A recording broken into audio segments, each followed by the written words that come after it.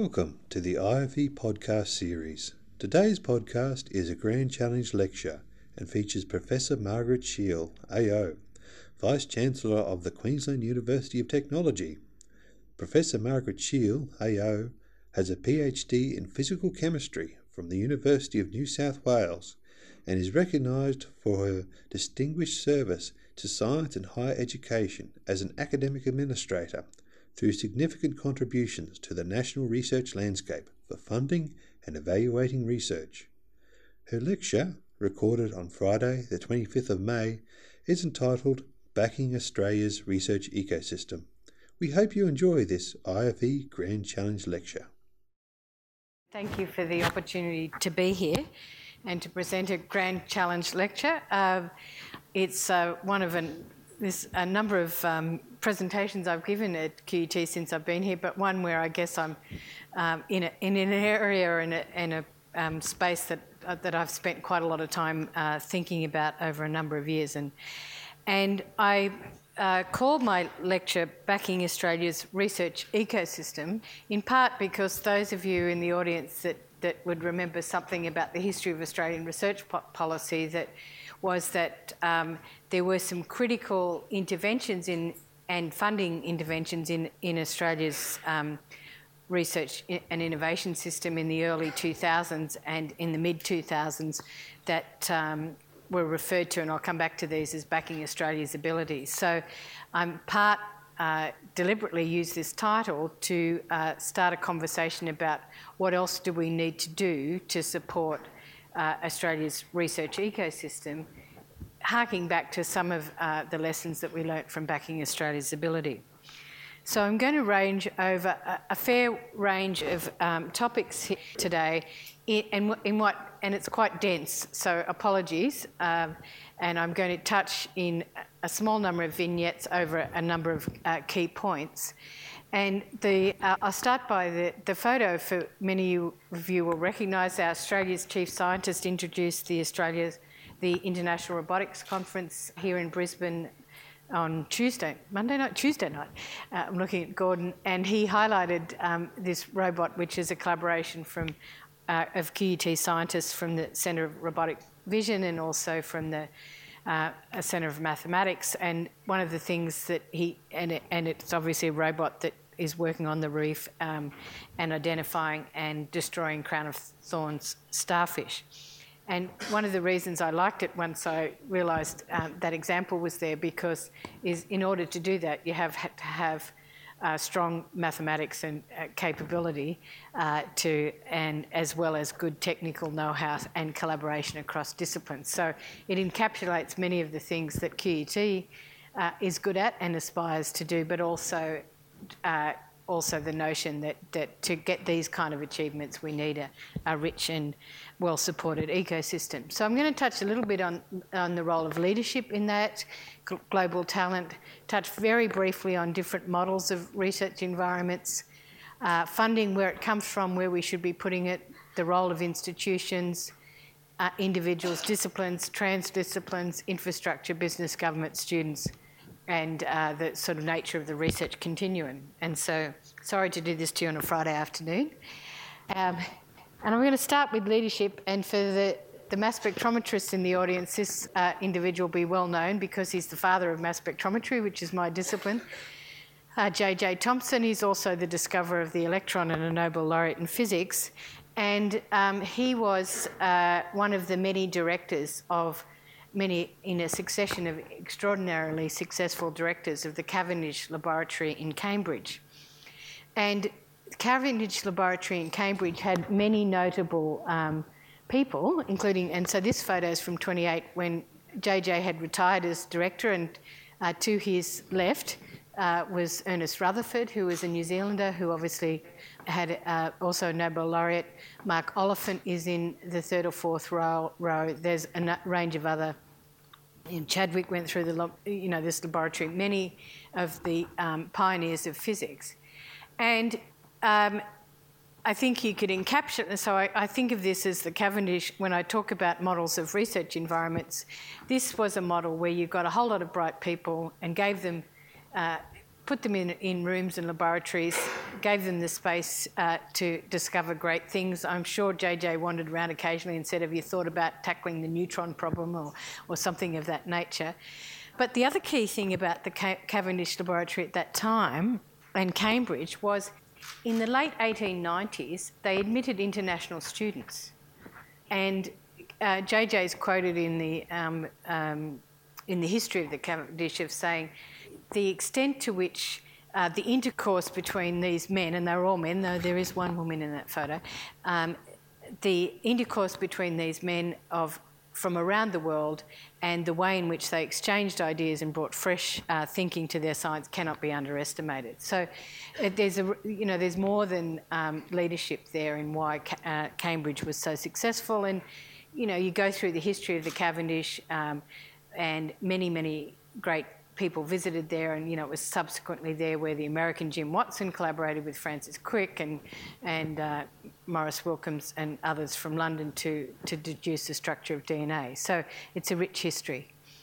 Niels Bohr, who was a Danish physicist, passed through, and John Byron, who works with me on some of my speeches, he just had to get a creative bit into the talk that was mostly about science, and pointed out that Niels Bohr was a contemporary of Billy Joel's grandparents, and they would have been proud that Billy Joel benefited from that technology when the compact disc was developed and produced over 80 years or so later.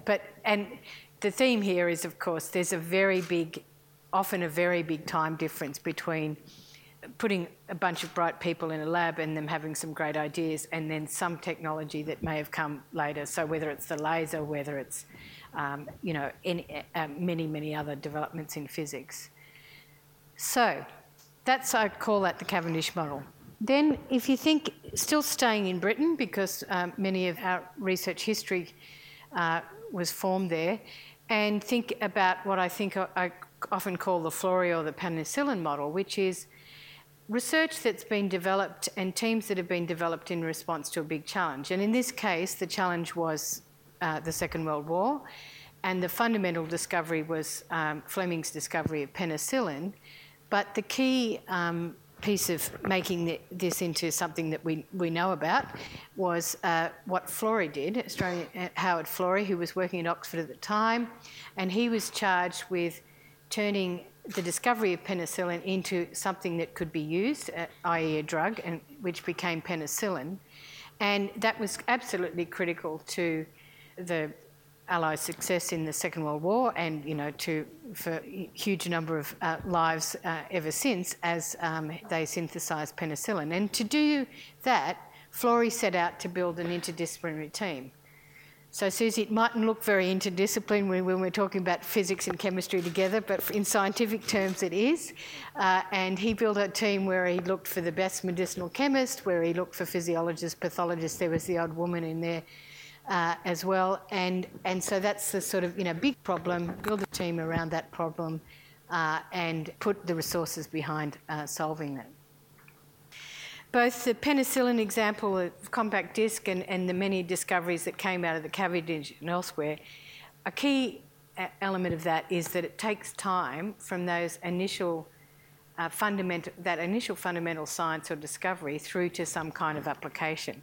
And if we look at the current immunotherapies that are now revolutionising much of the way that we treat cancer, and that has at its origins not only the discoveries of the two Australian Nobel laureates, Macfarlane Burnet and Peter Doherty, and their collaborators Peter Medaway and Rolf Zinkenau, but many other interventions along the way in terms of resources, people, drug companies and so on. But fast forward from the original Macfarlane Burnet Nobel Prize, which is based on work done earlier, and similarly Peter Doherty's Nobel Prize in 1995 was based on work done in 1975 at the ANU, and you end up with my colleague and mentor Ian Chubb on the front page of The Guardian, where he had benefited from the immunotherapy treatment of his metastatic kidney cancer, and in Chubb's word, he was a goner until he got that drug. And so I use that as an example to just say, it's a long time between Macfarlane Burnet's work, between Dodi's work through to some kind of treatment or cure. So to have a vibrant and healthy research ecosystem, we need to have patience between things that may seem not connected to ultimate good outcomes. And just to quote Chubb, while I was looking for that photo of him in The Guardian, I found this wonderful quote from an article that he wrote in 2014 for the same newspaper, where he said that, and he's referring to governments around the world, not the Australian government, but saying that by and large governments have found, rather than seeking to mandate conditions, they can do and help create environments in which business researchers and educators are able to perform at their best in a cooperative and coordinated way. That's the role of government, in his view. And so there's a lesson there for us, that i.e. Australia, in terms of top performing economies, and the gist of the article is that he was challenging a sort of an economic viewpoint that was there in 2013 and 2014, was, you know, the markets had sought this research out if you just left them to it, and I'll come back to that as well. So what does the Australian government do to support Australia's research ecosystem? Well, roughly the investment across all the sectors of the research ecosystem is around $10.3 billion. Of that, around 30% or a bit over 30% goes into the business and business innovation R&D sector, around 35% into higher education research, 20-odd% into the research agencies and defence, and 14% into the other category, which ranges from the rural R&D, corporations, health, environment, and the CRC program. And that isn't too different to what it was when I left Canberra in 2012, when it was about $9.8 billion. It's a bit higher than it was when I went to Canberra in 2007, when it was sitting at around $8 billion. And of that, then it's divided roughly in not quite equal amounts into different schemes that some are based on formula. So universities allocated funding based on a formula based on success in other areas. Some are based on an entitlement, so the R&D tax incentive, you invest, you get a formula, some funding. Many are targeted, so ARENA, for example, is the Australian Renewable Energy Agency. A lot of what DST is doing, increasingly over many years, what CSIRO did and has done is been targeted funding. And then the smallest component is competitive funding, which is largely the ARC and Australian Research Council and the National Health and Medical Research Council. And within that, about half of that is based on discovery-based research, so investigator-driven as opposed to top-down. So of that $10 or so billion, about 10% is feeding the sort of discovery end of the research ecosystem.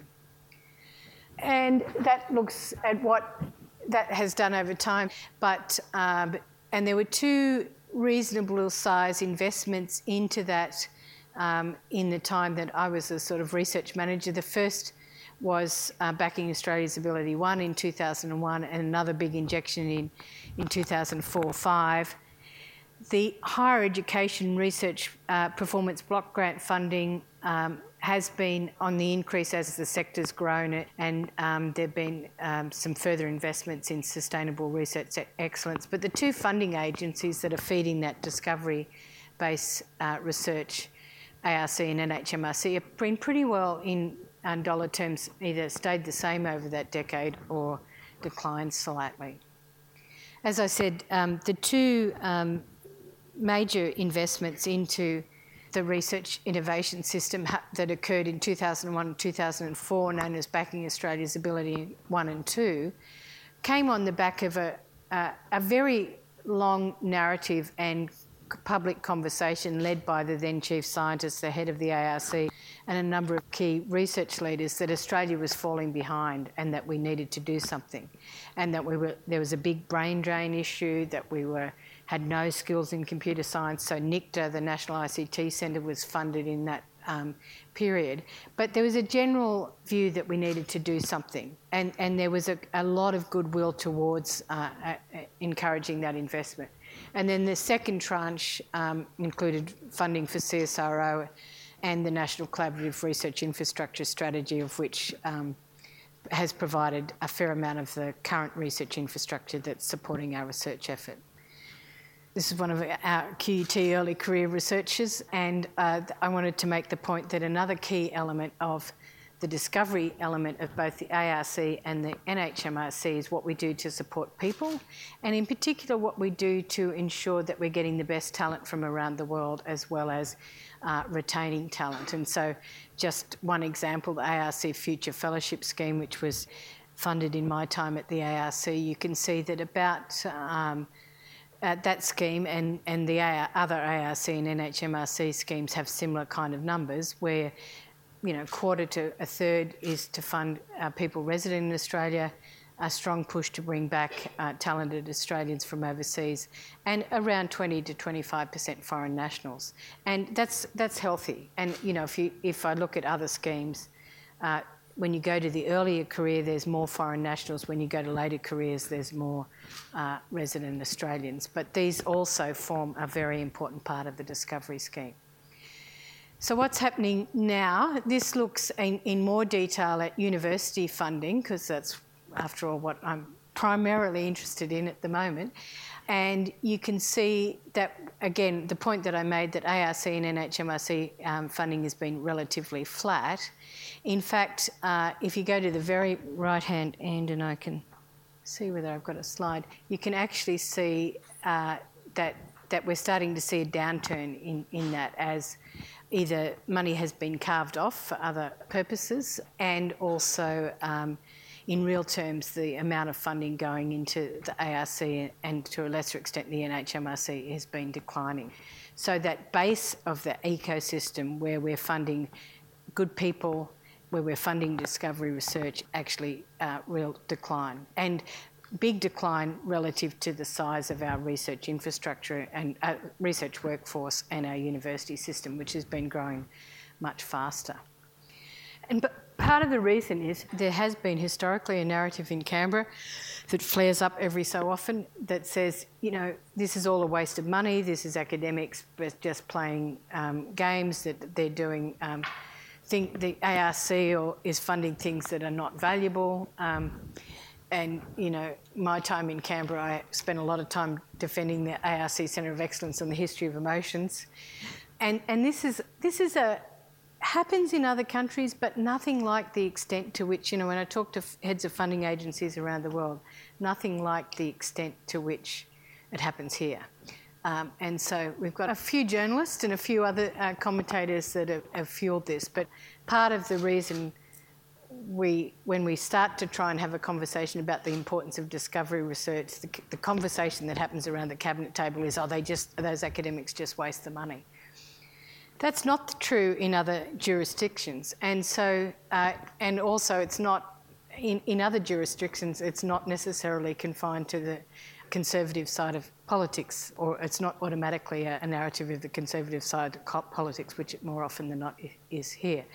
And so when the UK recently, over the last several years, has reformed their kind of national innovation system and formed UK Research and Innovation, which brought all the funding councils together and along with the higher education infrastructure, when they introduced the legislation into Parliament in the UK to make that change, the minister at the time, Joe Johnson, brother of Boris, recommitted to what is known as the Haldane Principle. And the Haldane Principle is named after a British biologist, geneticist, and the principle is that the government should not be involved in decisions about individual funding proposals, that scientists and researchers and experts should be involved in making determinations, and or more broadly, there shouldn't be political interference in funding decisions. And there has been here in Australia, most notably under Brendan Nelson when Peter Hoy was the head of the ARC,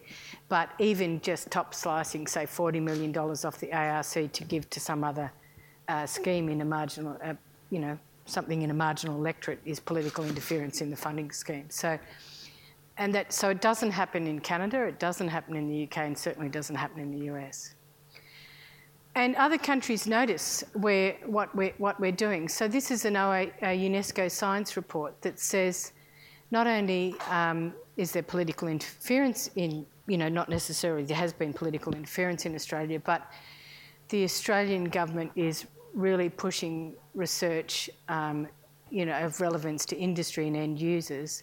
And it's important that in doing that we don't necessarily hamper our national research effort to ensure that science, this report says, doesn't become a handmaid to the industrial commercial development, and that we need to continue to nurture science and the solid, our institutions to ensure that doesn't happen.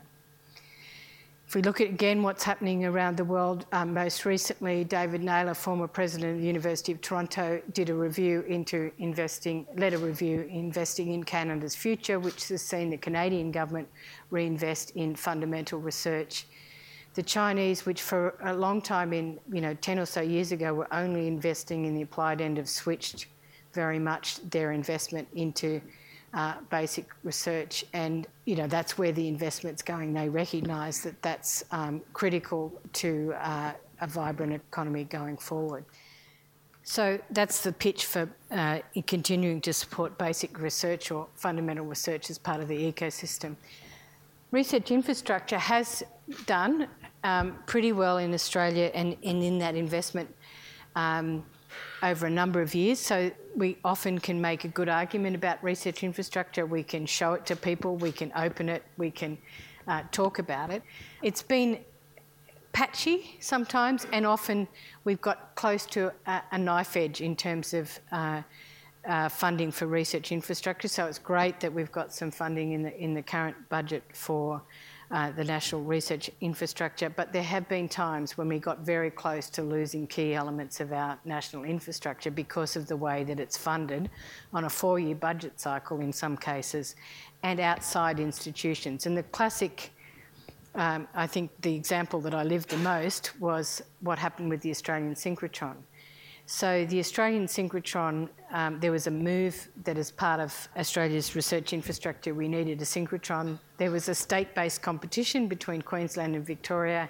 It was originally then put in Victoria by the Victorians went ahead and in advance of the national process and said, we'll have it and we'll build it.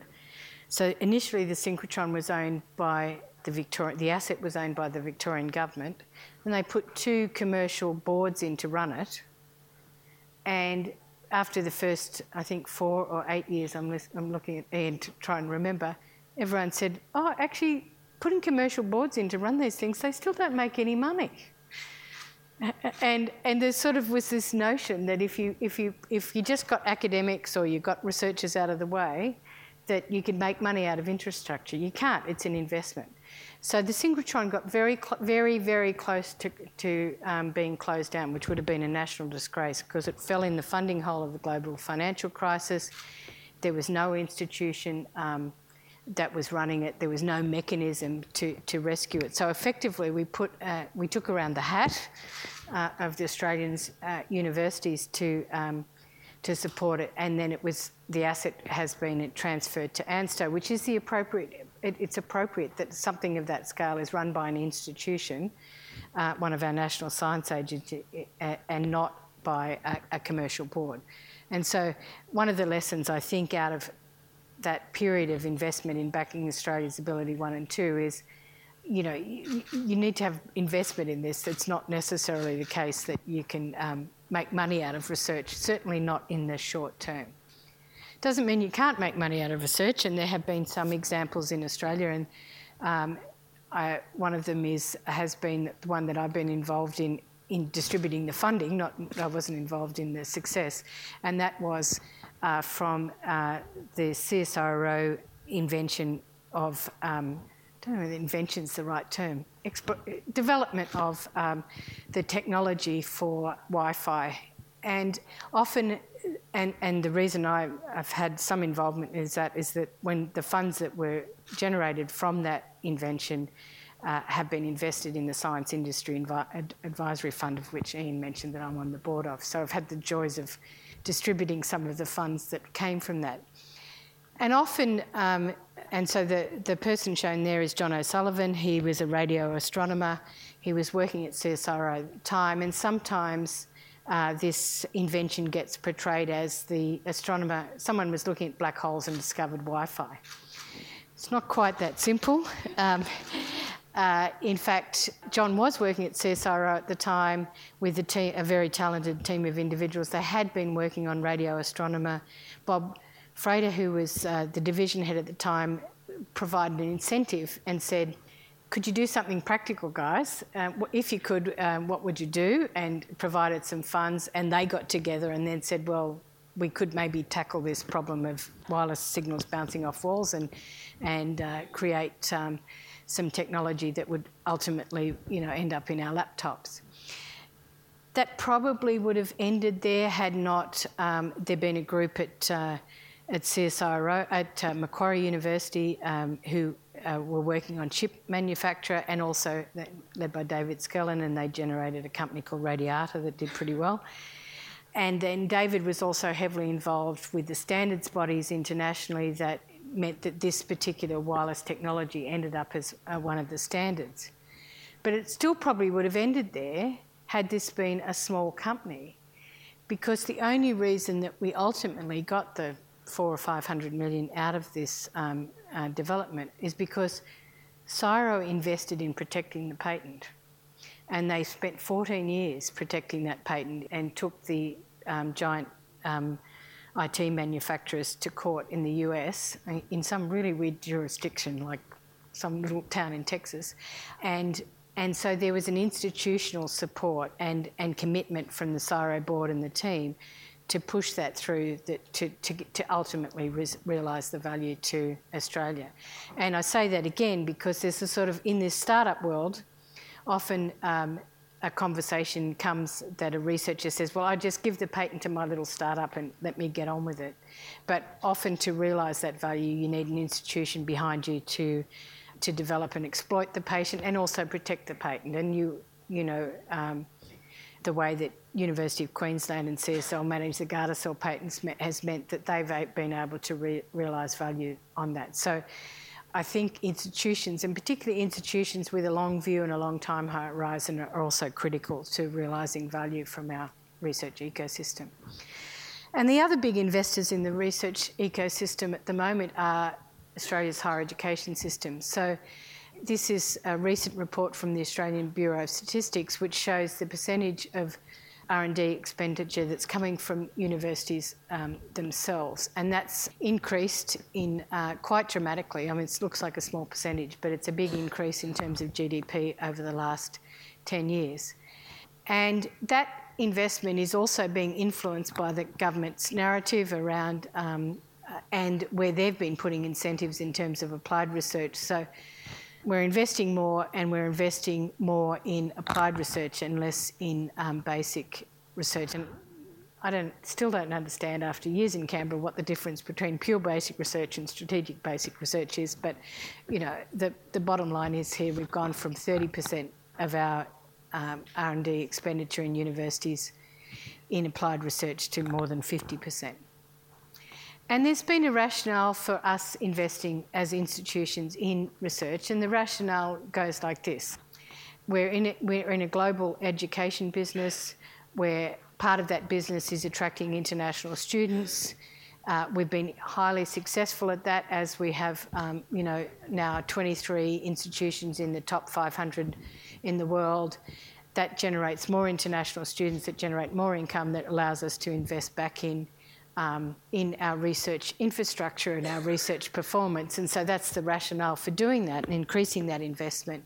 But I might argue that it's one where we have to be cautious if our entire national research and development effort is reliant on the international student market. And so that's the canary in the mine, I guess, in that, some of the things that have happened in the it's a pretty fragile ecosystem if it relies totally on international students.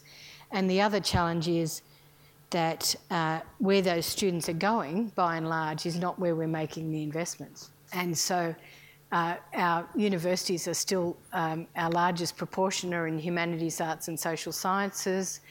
That's where most of our bachelor's students, both domestically and internationally, are, yet our investments are also are in other parts of that ecosystem.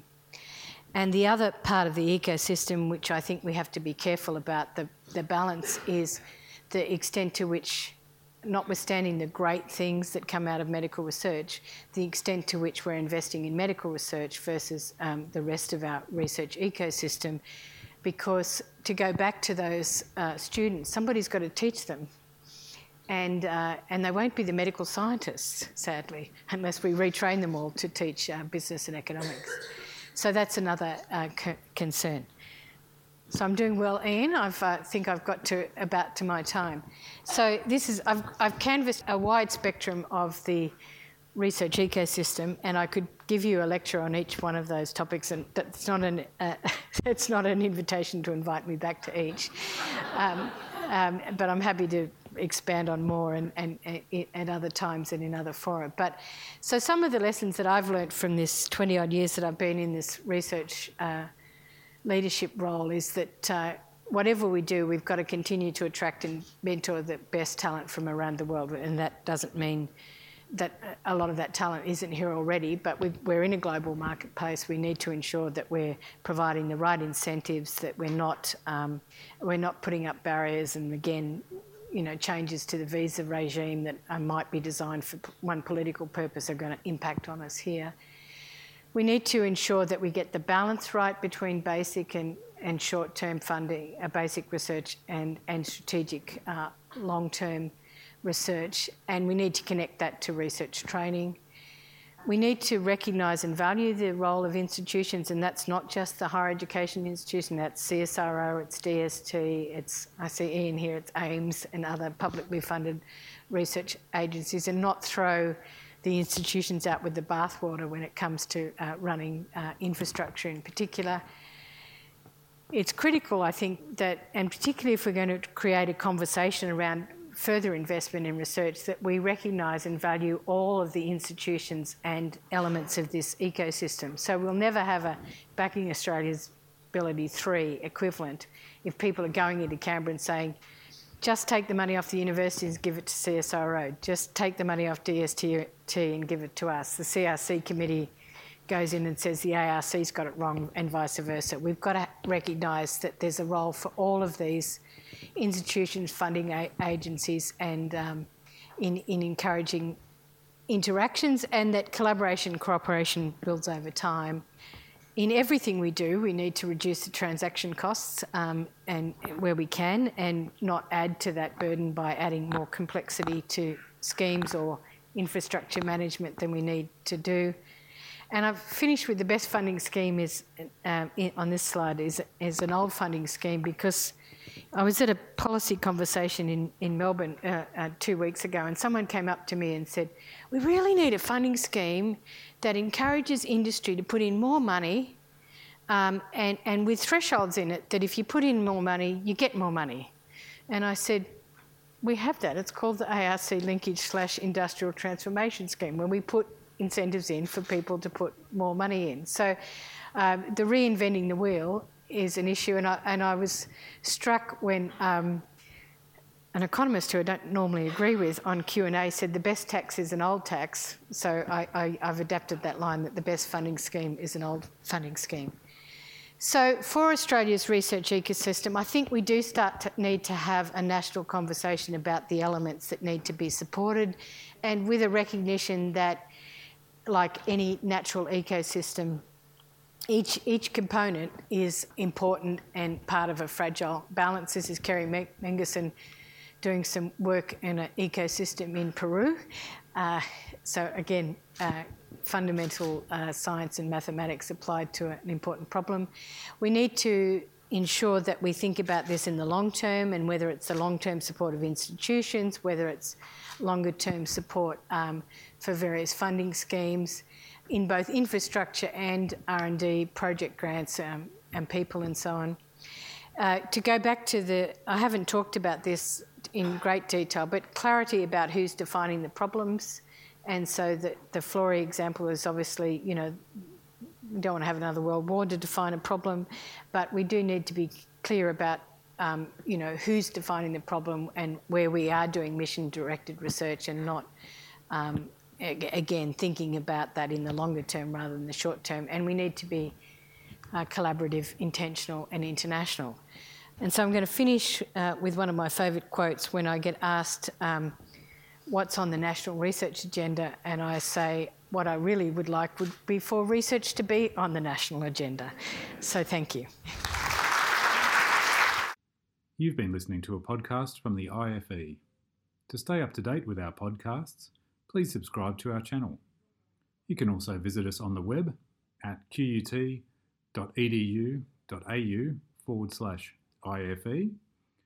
and we're also on Twitter at IFE_QUT,